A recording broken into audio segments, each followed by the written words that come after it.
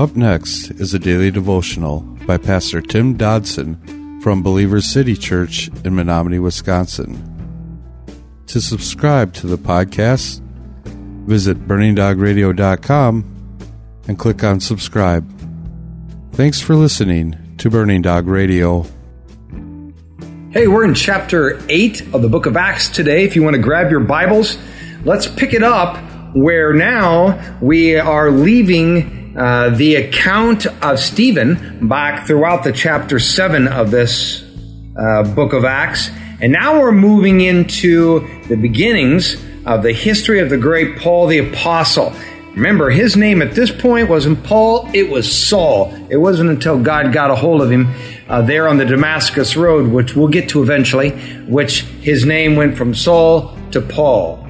But today, verse 1, we begin saying Saul was consenting to his death. That is, the death of Stephen. A great persecution, this verse goes on, a great persecution arose against the assembly which was in Jerusalem in that day. They were all scattered abroad throughout the regions of Judea and Samaria, except for the apostles. Now, so it began, the persecution of the church that now has extended, well, for over 2,000 years. And no doubt it will only increase right up until the time that Jesus returns for his church. We see from the end of the last chapter, and certainly its expansion here as we start into chapter 8, that the entrance of this new player on the field, this Saul of Tarsus, was going to change everything. Saul of Tarsus would begin now his public life, but not as the great evangelist that we tend to all know, but instead, here he was, the chief persecutor of the believers. Now, as we covered in the last chapter, God is not deterred by what is eventually and ultimately only futile efforts of men and the wiles of Satan. You see, what was designed herein to be some sort of ethnic cleansing, if you will, of the followers of Christ, actually was now going to serve to fulfill that last edict of Jesus, where Jesus said, "Tell the people about me everywhere, in Jerusalem, throughout Judea and Samaria, and to the ends of the earth." So it was the persecution of these people that actually helped fulfill what Jesus wanted to see happen. Persecution of the Church of God has never had a lasting and pronounced effect, or rather deterrent upon the existence or the expansion of the gospel. Throughout the world and throughout time, Christianity has continued to thrive in really the harshest environments, from behind what was once the Iron Curtain to the upper rooms of the cities of communist China. Now, Stephen, he may have died that day, but you know, his message echoed down through history, a trumpet call to battle. A French philosopher, Montaigne, once said, quote, "There are triumphant defeats that rival victories," end quote. Certainly Stephen proved that should be true. Verse 2 says, "Devout men buried Stephen and lamented greatly over him."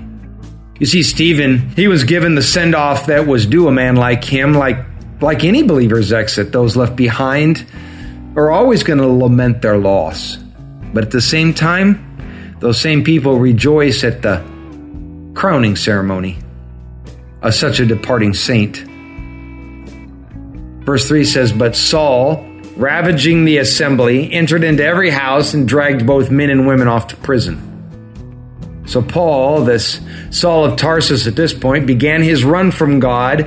And just like so many, when you run from God, he was running with all of his might. As the case often is, those who battle the hardest against the Redeemer of man can often really be only a heartbeat away. It's strange how we struggle against the greatest gift of life, isn't it? The words, "he made havoc," as it says in the original text, speaks of the ravagings of a wild boar. With a full backing of the religious powers of his day, Paul wreaked destruction. Here was a religious zeal that held no righteousness, and certainly no God.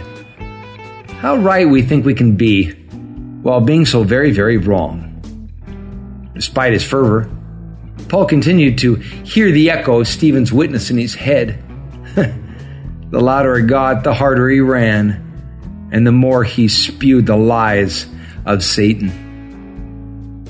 Verse 4 says, "Therefore those who scattered abroad went around preaching the word." So here we have the fulfillment of what Christ was asking of them. Despite the persecution, still, please note, the true word was getting out there. The word was not only preached by the apostles, but look, it was preached by all the followers of Christ now. Verse 5 says, Philip went down to the city of Samaria and proclaimed to them the Christ. The multitudes listened and with one accord to the things they were spoken by Philip when they heard and saw the signs which he did. For unclean spirits came out of many of those who had them. They came out crying with a loud voice. Many who was paralyzed and lame were healed, and there was great joy in that city. So now Philip, this man Philip, he apparently took the Lord's direction seriously, and he now stepped up to take the gospel to the people, and he wanted to take the gospel to the people that no one wanted. Because let's face it, in that day, Samaritans, they were considered half-breed dogs, and they were despised by the average Jew. They carried a political history that Jews would rather forget. Memories of Assyrian bondage and displacement and intermarrying with non-Jews. Since that day, Israel has attempted rather to wash their hands of the Samaritans. After all, in the days of Christ, people would literally walk the long way around the Samaritan region of the country while traveling beyond their land instead of just crossing the Samaritan country. No, but not Philip.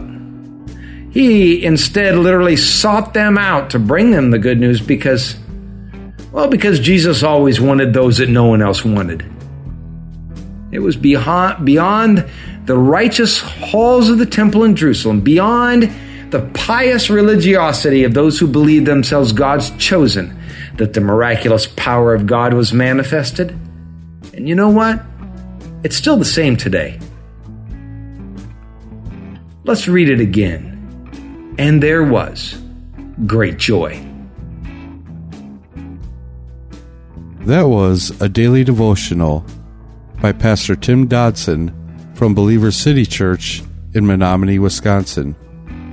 For more information on Pastor Tim Dodson or Believer City Church, visit believerstogether.com.